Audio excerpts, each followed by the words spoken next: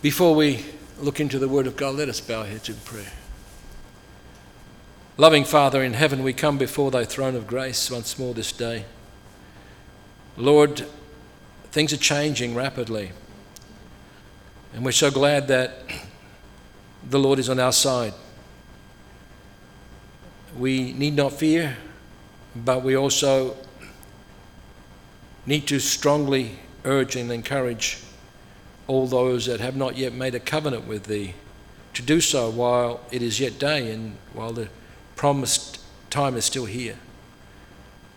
Lord, we do pray for our brethren in the Ukraine who are undergoing an invasion which they didn't think would happen. This is what the feedback is. They never dreamt that this would happen, something like this, that brother invades brother and is causing so much distress. Father, we pray for them. We pray that you would give them the grace and the strength from above, that they would endure and they would be faithful in all their trials, even if it means going to prison because of refusal to swear allegiance or to take up arms to defend the country. And we pray that you would protect their families, that you would be with them and comfort and strengthen them and help them through this crisis, this trial once again. Be with us, Lord, as your word goes forth. Open the hearts of all that are here and that are tuning in on Teams, and we pray that your name would be glorified and lifted up above all. For we ask these things in Jesus' name. Amen.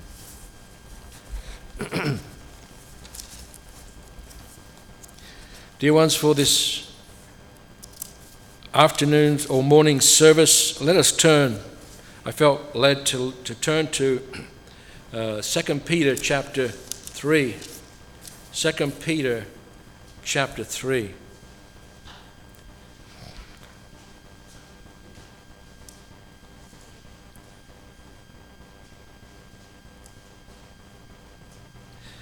This second epistle, beloved, I now write unto you, in both which I stir up your pure minds by way of remembrance, that ye may be mindful of the words which were spoken before by the holy prophets, and of the commandments of us, the apostles of the Lord and Saviour. Knowing this first, that there shall come in the last days scoffers, walking after their own lusts, and saying, where is the promise of his coming? For since the fathers fell asleep, all things continue as they were from the beginning of creation. For this they willingly are ignorant of, that by the word of God the heavens were of old, and the earth standing out of the water and in the water, whereby the world that then was, being overflowed with water, perished. But the heavens and the earth, which are kept in store, reserved unto fire against the day of judgment and perdition of ungodly men. But beloved, be not ignorant of this one thing, that one day is with the Lord 1,000 years, and 1,000 years as one day. The Lord is not slack concerning his promise, as some men count slackness, but is long-suffering to usward, not willing that any should perish, but that all should come to repentance. But the day of the Lord will come as a thief in the night, in which the heavens shall pass away with a great noise, and the elements shall melt with fervent heat. The earth also and the works that are therein shall be burned up. Seeing then that all these things shall be dissolved, what manner of persons ought ye to be in all of holy conversation and godliness, looking for and hasting unto the coming of the day of God, wherein the heavens being on fire shall be dissolved, and the elements that shall melt with fervent heat? Nevertheless we, according to his promise, look for new heavens and a new earth, wherein dwelleth righteousness. Wherefore, beloved, seeing that ye look for these such things, be diligent that ye may be found of him in peace, without spot and blameless. And account that the long suffering of our Lord is salvation, even as our beloved brother Paul also, according to the wisdom given unto him, hath written unto you. And also in all his epistles, speaking in them of these things, in which are some things hard to be understood, which they that are unlearned and unstable wrest, as they do also other scriptures unto their own destruction. Ye therefore, beloved, seeing ye know these things before, beware lest ye also, being led away with the error of the wicked, fall from your own steadfastness, but grow in grace and in the knowledge of our Lord and Saviour Jesus Christ. To him be glory both now and forever. Amen. I've read the entire chapter. May the Lord bless the reading of his word. Let's bow down and worship the Lord together.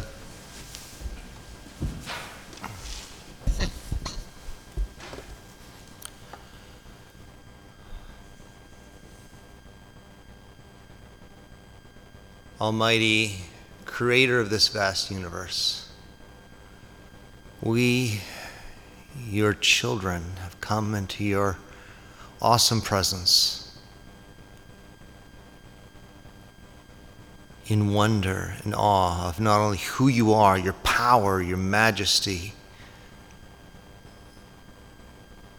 and that you care about us and that you listen to us is a wonder greater still. And that you would call us children who have been so rebellious, who have disappointed you so often, who are so unfaithful. Father, we do not deserve, could never deserve this privilege. And we thank you for your mercy, your grace that you have shown. May we never take it for granted. Father, we have read in your word this morning how entitled and nonchalant and how blasé the people were to ignore your loving entreatings and warnings and feeling like things will just keep going like this forever and we're in control. And yet, it is by your mercy alone that we are still here, that judgment has not come. It is because you want all to come in repentance, to know you, to be rescued from their own sinfulness, to take advantage of the sacrifice you've made with your Son, that you have held off this long. But the day is coming where everything we touch will burn.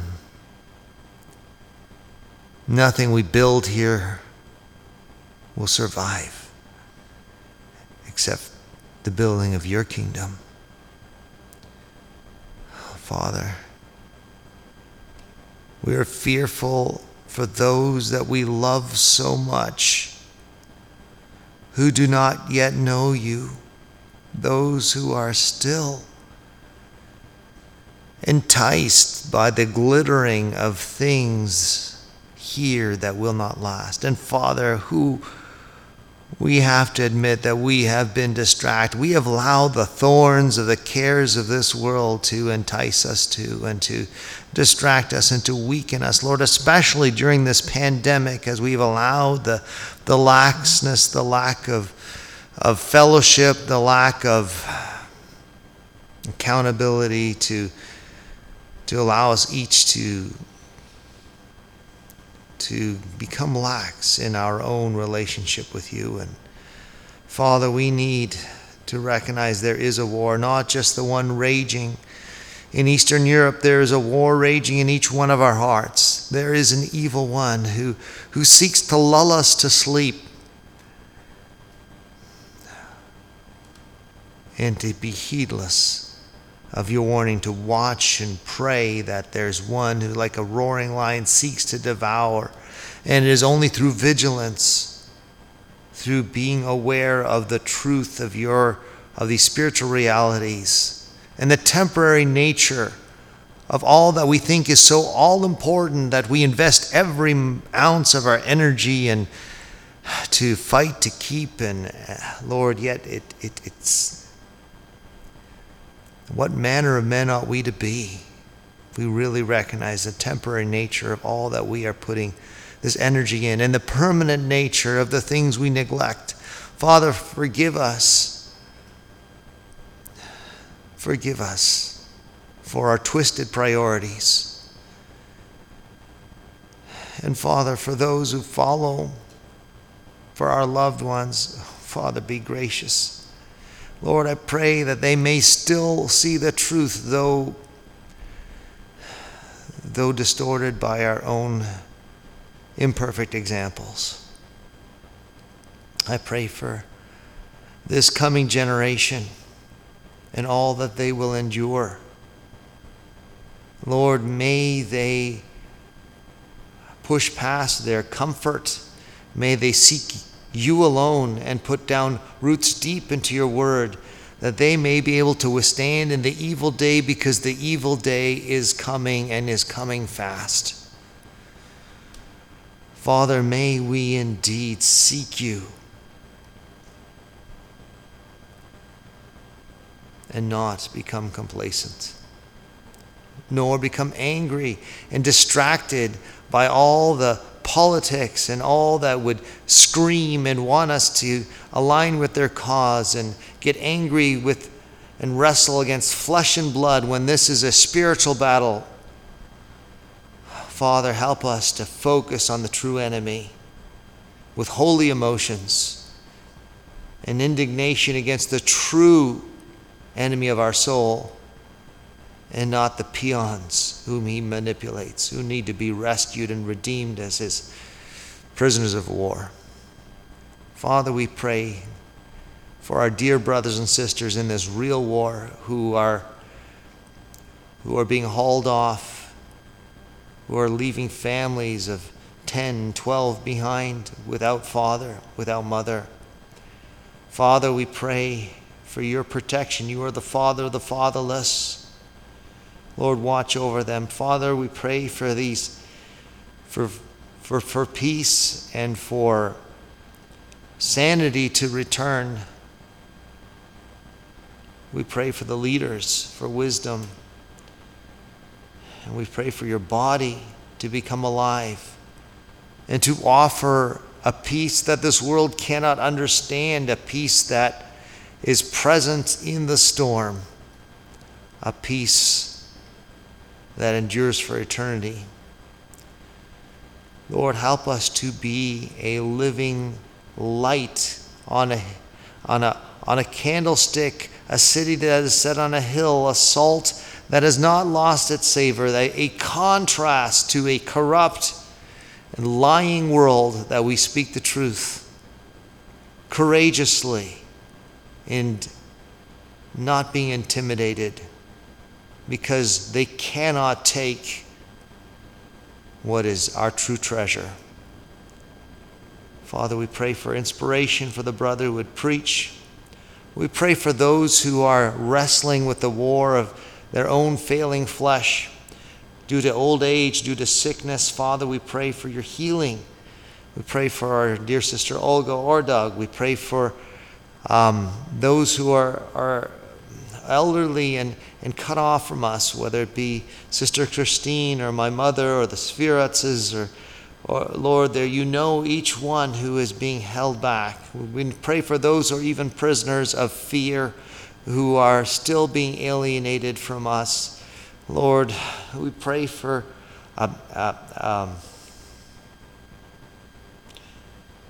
the things that keep us weak and divided to be exposed, and that we would be diligent in uprooting them.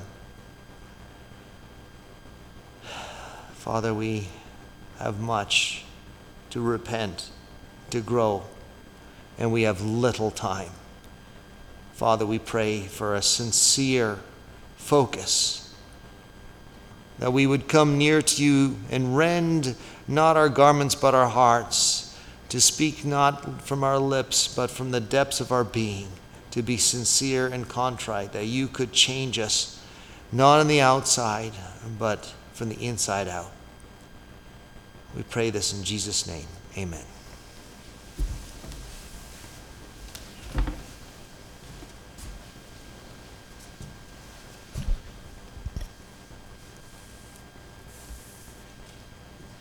The second epistle of Peter is very short,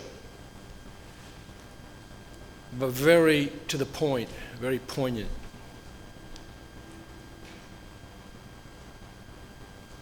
Peter, in writing this, as mentioned before, was much like the Apostle Paul when he wrote 2 Timothy 4. The Apostle Paul was ready to be delivered the second time before Nero and to be martyred for his faith. Peter, in this very book itself, this second epistle that he wrote, he also reminded the believers that his time is coming.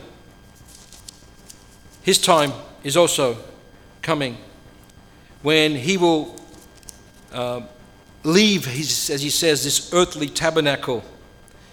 And his purpose was that he would leave behind a legacy. His last words, his last message to the people, as the Apostle Paul did to Timothy, the bishop of Ephesus.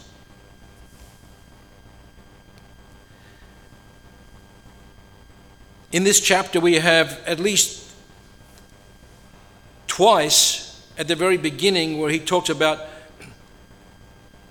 I write now unto you both which I stir up your pure minds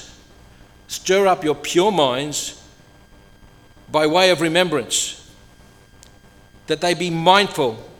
When he's stirring up their minds, he's jigging their memory.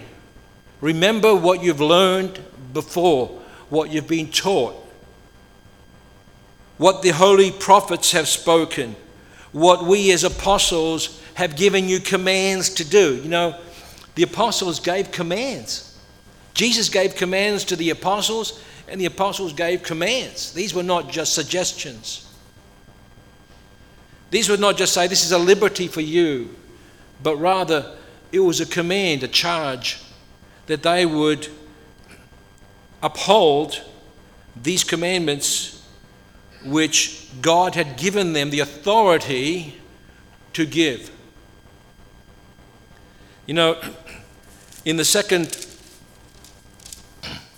chapter of Peter, he goes into a great lengths to tell them amongst them, they're in their midst, they're sitting with them, these false teachers that are doing this for gain, that are doing this for personal, and they're making merchandise of you. They're using you to profit themselves by their teachings. And it reminded me so much today of the false teachers that are out there that are giving fake news, that are saying everything is well, that you as Christians should not worry because God will not allow the Christians to suffer. He wants to give you health and wealth, and in return they give them money back. And some of them own jet planes, 2 or 3, and cars and mansions. And the Apostle Peter says that they have gone after the way of Balaam. For money, he prophesied as the enemy wanted him to prophesy. And he went and he sold his children into prostitution, if you will, with the Moabites.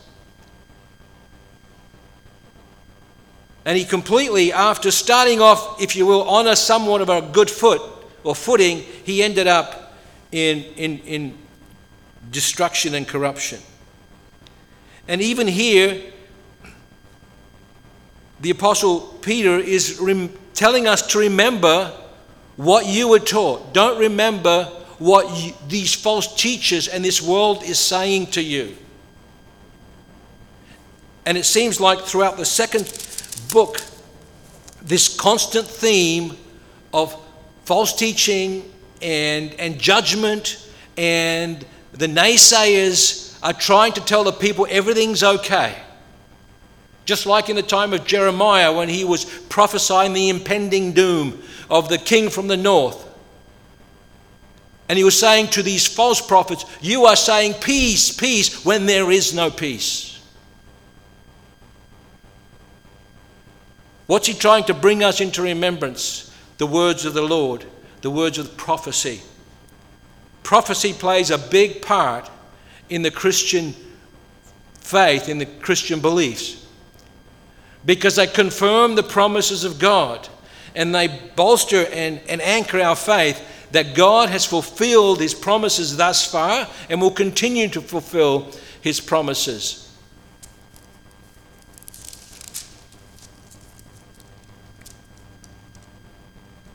He wants to reassure the believers in chapter 1, and I'm giving you a little bit of an overview, a survey for this, to give you try to give you the whole flavor of this epistle. He says, we also have a more sure word of prophecy, whereunto you do well that you take heed, as unto a light that shines in a dark place, until the day dawn and the day star arise in your heart, knowing that first, no prophecy of the Scripture is of any private interpretation. We cannot take somebody's personal views and opinions and say, I have the answer to this. We've got to go back to the Scripture and say, what did God promise and what came to pass? And based upon that, what else did God promise and what is yet to come to pass as Revelation speaks to us? For prophecy came, in other words, in the old time when the prophets spoke, they didn't say something out of their own gut feel or out of their own wisdom or knowledge, but he says prophecy came not in old time by the will of man, but holy men of God spake as they were moved by the Holy Ghost. It came by no private interpretation, but it came from the Holy Spirit. And we need to believe that. We have so many proofs in the Scripture of things that have come to pass. To deny that is what he says here in chapter 3, of this they are willingly ignorant of. Verse 5. These naysayers, these false prophets, these false teachers, it says that they are willingly ignorant of, by the word of God, the heavens were of old. And he's going now and saying, look, they're saying no to these things, it's not going to happen. Whereas the coming is coming. For since our fathers, the prophets, fell asleep, everything remains the same. Nothing has come to pass in their prophecies. But he said, these things they are willingly ignorant of, that by the word of God the heavens were of old. Now he's not trying to say, well, by the way, God created the heavens and the earth. He's leading up to something here. He's leading up to a proof. Just as God created the heavens of old and the earth standing out of the water and in the water, whereby the world that was then was being overflowed with water perished. God said he was going to destroy the world, and it came to pass through Noah. God destroyed the world. He said, and he gave them 120 years to repent. 120 years, according to the commentary in Hebrews. 120 years to repent. Back then, that was probably a fraction of their lifetime. They lived up to, the oldest was Methuselah, 969 years old. But he gave them 120 years to repent. And they mocked Noah, and they laughed at him. Say, where is this coming? Where's the water going to come from? There's no clouds. Did they even know anything about hydrology at the time? They debunked it, and until the day that the first drop came. And Noah went in and the door was shut, the scripture says. And then he says, by the heavens and the earth, which are now by the same word, are now being kept in store. Just as God judged the world in the time of Noah, God is going to judge the world in future. As he promised, not by water anymore. He gave the rainbow as a sign that he will not judge the world with water. Some people say, well, he's not going to judge the world. No. He's going to judge the world not with water, but he's going to judge the world by fire. It says here that they are kept in store, reserved unto fire against the day of judgment and the perdition of ungodly men. What's that? What is that for? Those that continually have rejected and scoffed and mocked God and his word, they will be destroyed. Not only physically. If it was only physically, then people would rather live their lives how they want to, and if they can just suffer temporal pain until they're 6 foot under, that's worth it. It's a good trade-off. It's far more than that. It's an eternal separation from the living God. It's an eternal hell, in isolation, away from all goodness, from all grace, from all beauty, from all majesty. And Jesus said himself, there shall be weeping and gnashing of teeth when that happens. And then he's telling the believers, but beloved, be not ignorant of this one thing, that one day is with the Lord as 1,000 days, and 1,000 years, and 1,000 years is one day. Taken from Psalm 90, verse 4, Psalm of Moses, the man of God that talked with God face to face. He says, with God, time means nothing. So don't hedge your bets on your calendar. Don't think that nothing's happened, nothing will.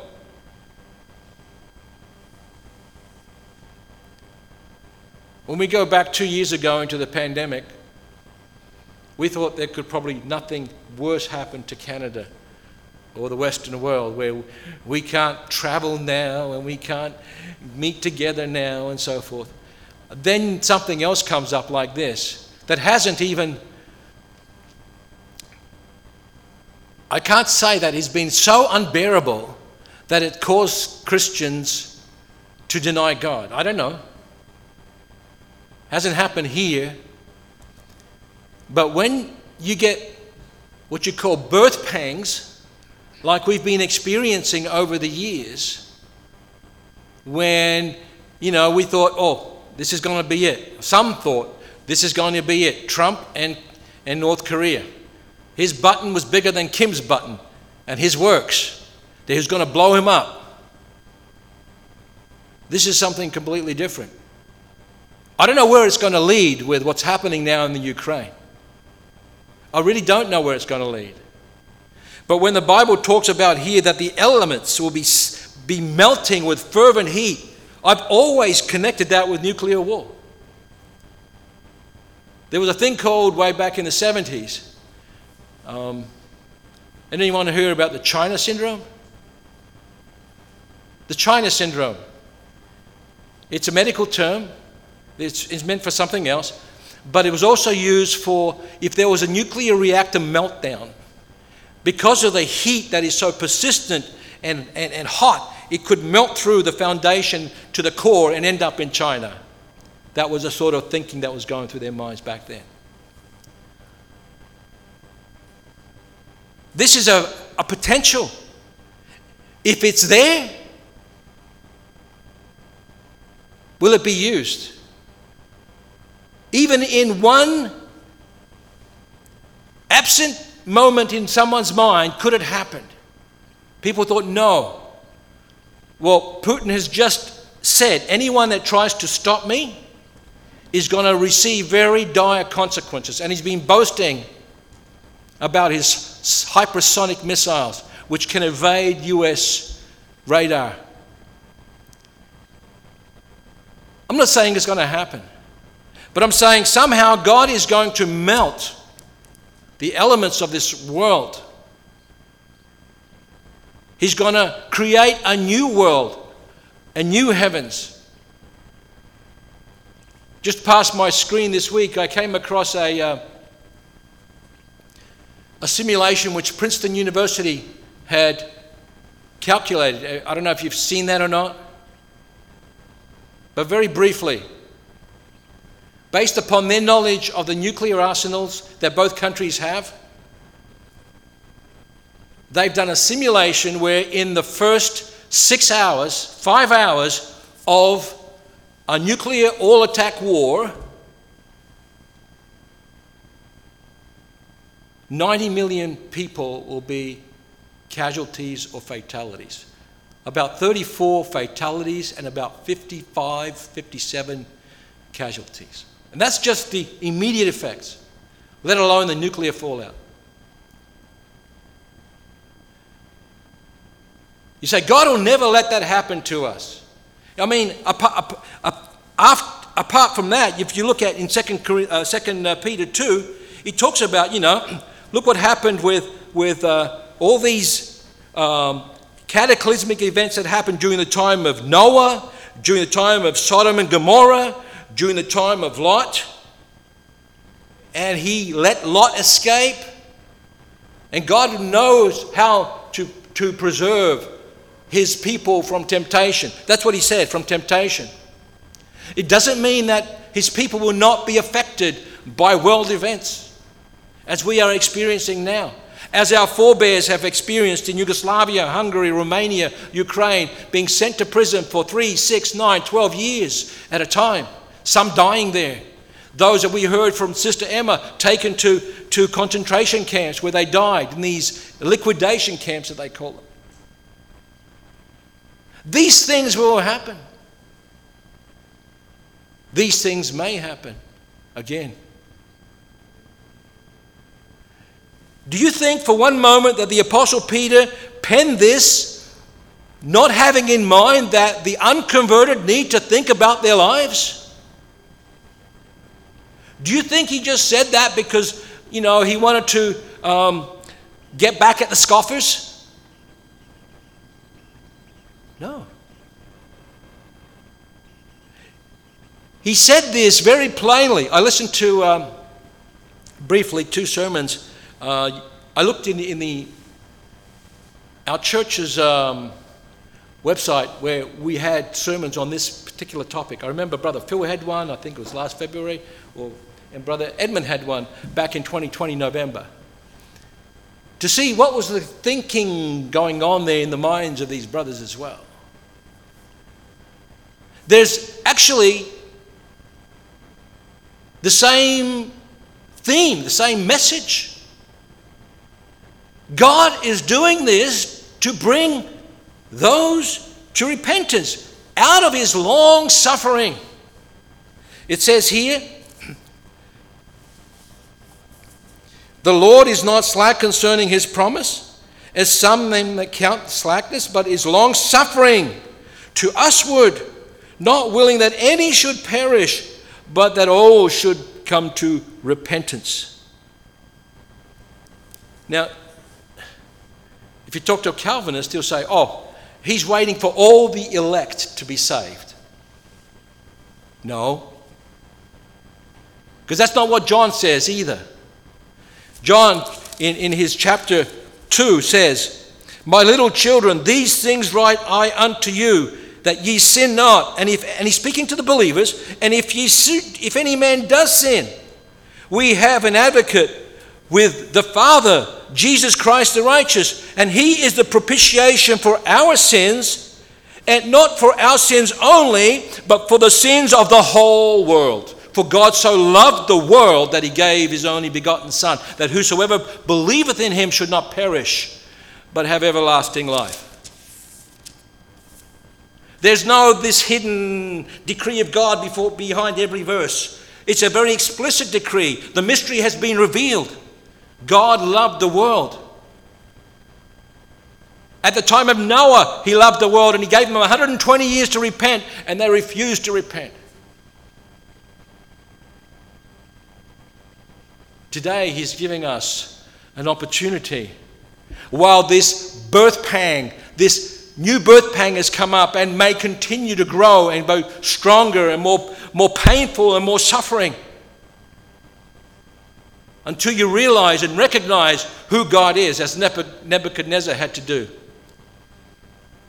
7 years he had to crawl around in his fours like a beast in a field, the dew of heaven falling on his back, on his whatever feathers and fur he had on at the time. Until he said, yes, I believe now that God of the heavens is also the God of the earth. Of the heavenly kingdom is also in the kingdom of men reigns. Are we willing to do that? Are we willing to confess that Jesus Christ is Lord?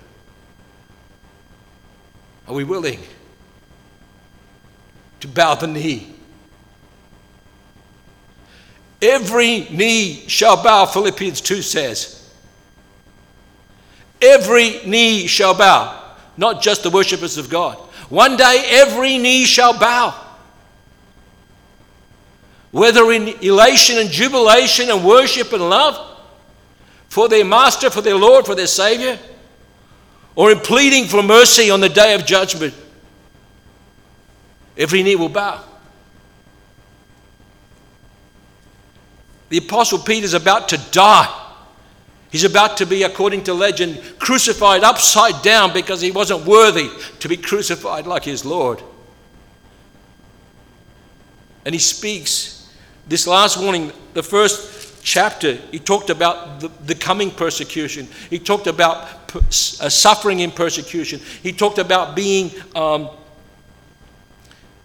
honoring the government, for they are a deterrent for evil works. As Paul says, don't return evil for evil, but if you suffer as a righteous believer and representative and ambassador of Jesus Christ. And now he's saying, my departure is at hand. I'm ready to go. Peter was at complete peace for his own soul, but he had a burden for those that were left behind.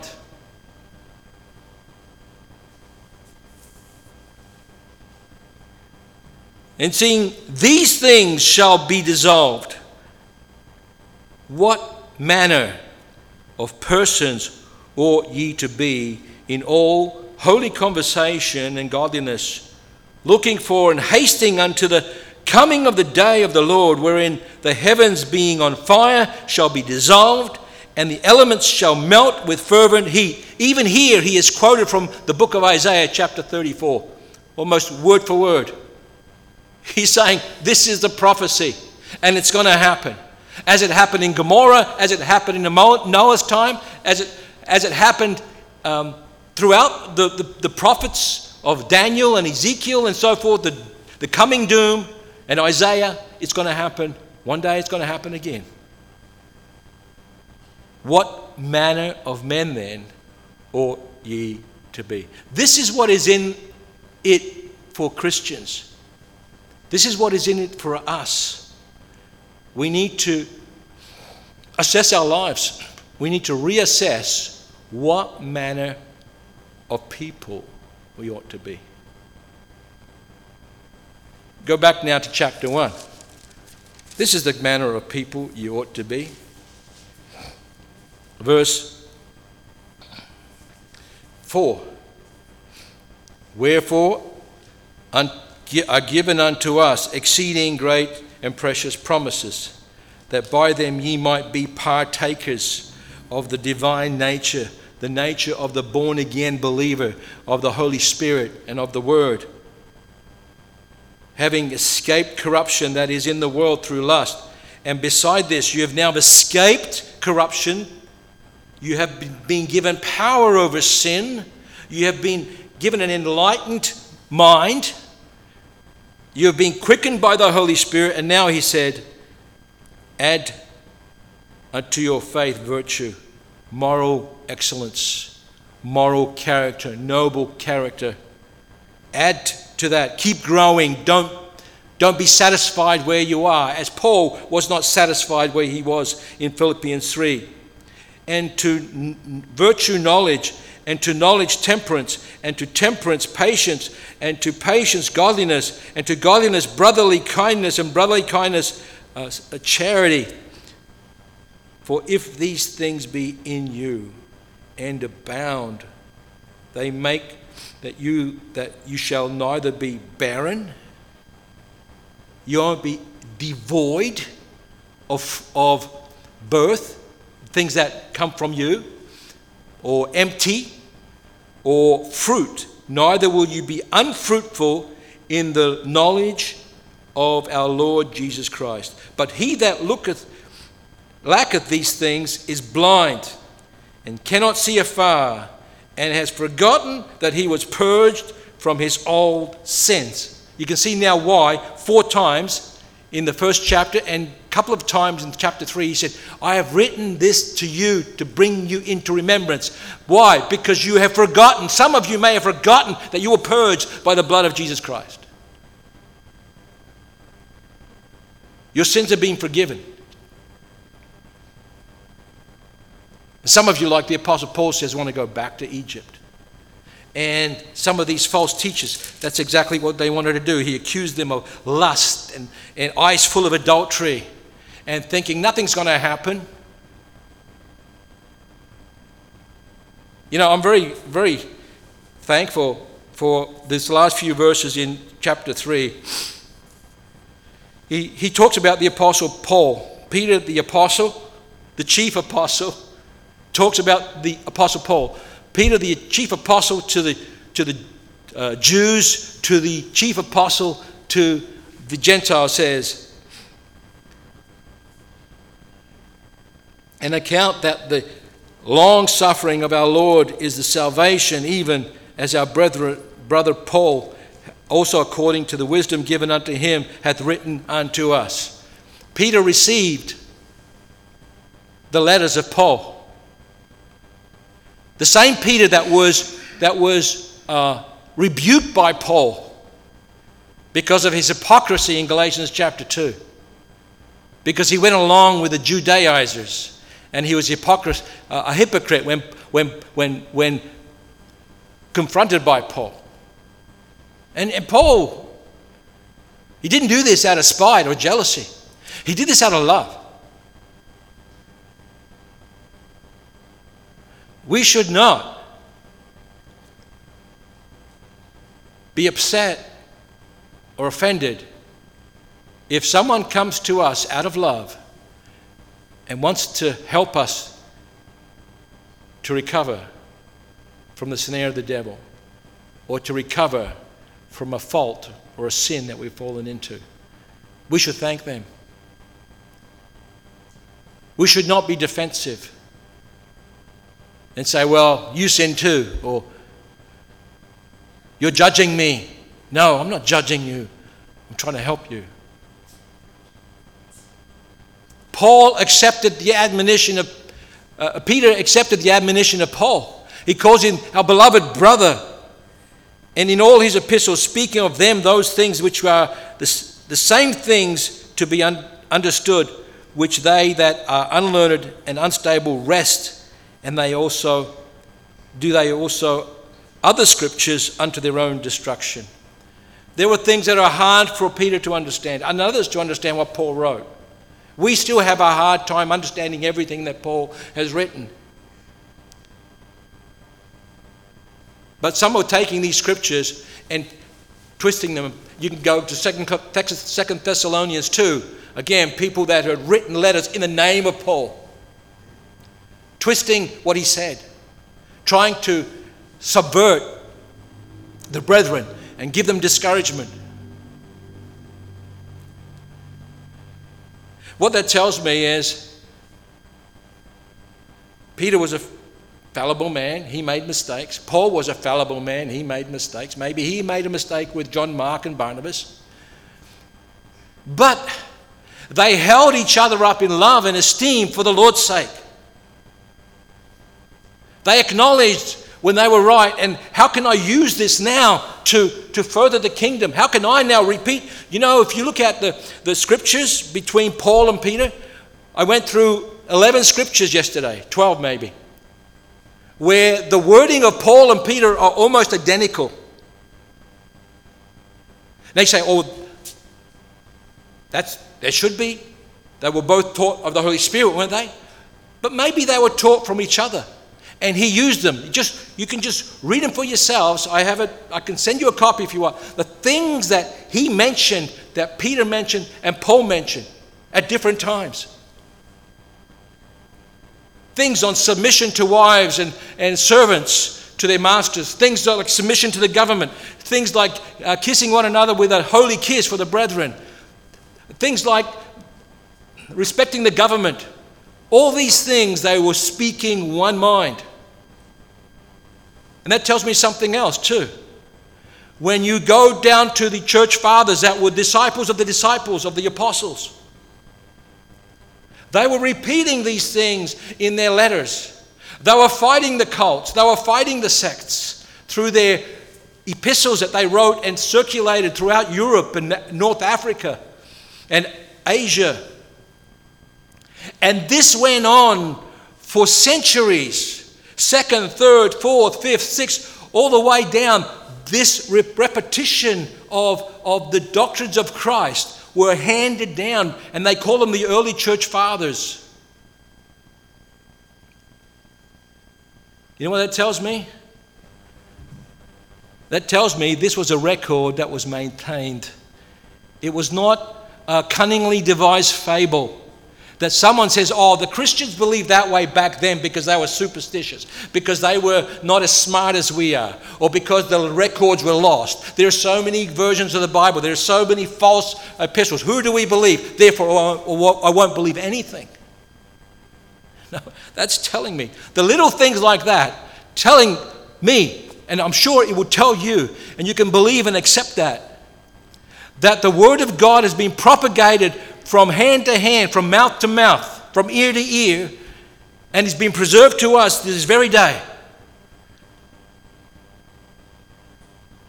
And the analysis that we were given in our OMEC ministers meeting was that the word of the Bible is far more reliable than many other historical documents because of that. That they agree with the early manuscripts to within 1% or whatever it was. This sure word of prophecy, this word of truth, is given to us by the grace of God so that we could all come to repentance. In closing, when I read that verse, what manner of men ought we to be? How shall we live? How shall we live? This song came to my mind, and this song seems to have the same music associated with it as Be Still My Soul, Finlandia. How ought we to live? I then shall live as one who's been forgiven. I'll walk with joy to know my debts are paid. I know my name is clear before my Father. I am his child and I am not afraid. So greatly pardoned, I'll forgive my brother. The law of love I gladly will obey. I then shall live as one who's learned compassion. I've been so loved that I'll risk loving too. You've got to be vulnerable to love. I know how fear builds walls instead of bridges. I'll dare to see another's point of view. And when relationships demand commitment, then I'll be there to care and follow through. Your kingdom come around and through and in me. Your power and glory, let them shine through me. Your hallowed name, oh may I bear with honor and may your living kingdom come in me. The bread of life, or may I share with honor, and may you feed a hungry world through me. What manner of men ought we to be? To him be the glory evermore. Amen.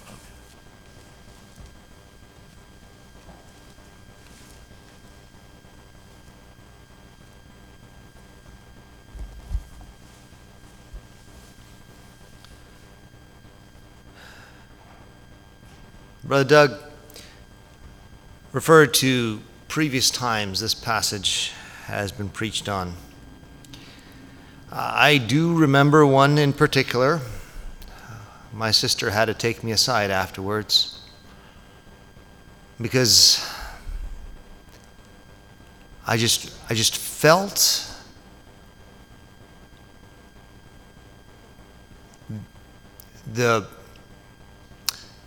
in some ways God is breaking the fourth wall here, that sometimes that when we preach the gospel from this pulpit, it appears to be just, okay, this is the set, from this hour, someone speaks from this book, and then when it is over, we're finished, and we go back to our way of life.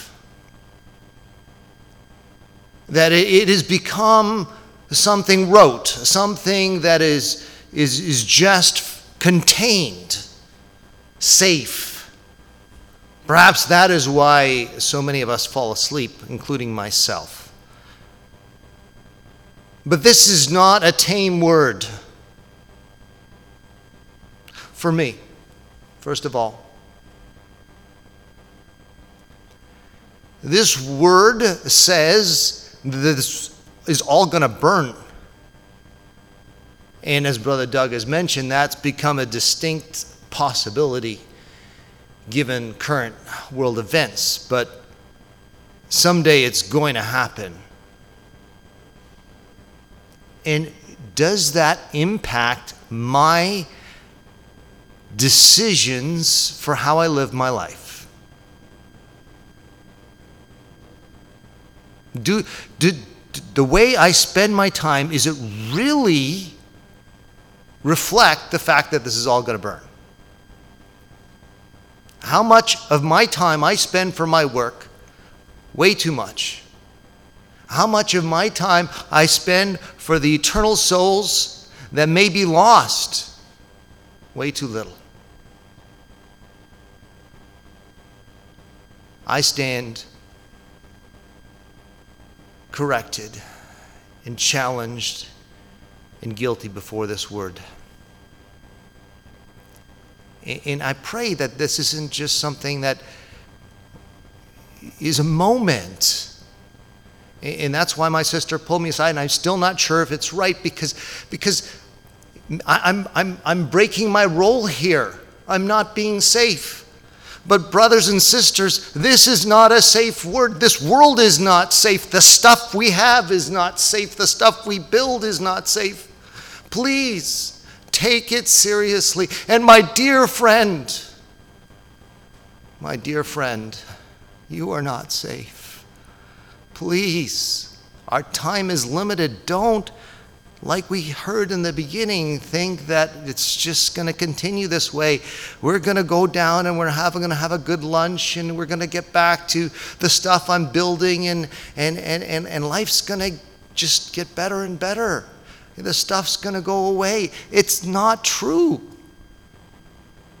The curtain is being pulled back on what's really happening, on where it's all going. Let's not walk away from here and forget what God has shown us in His Word today. I apologize for my passion, but I don't. This is God's plea to me, first of all. May God bless His Word this morning.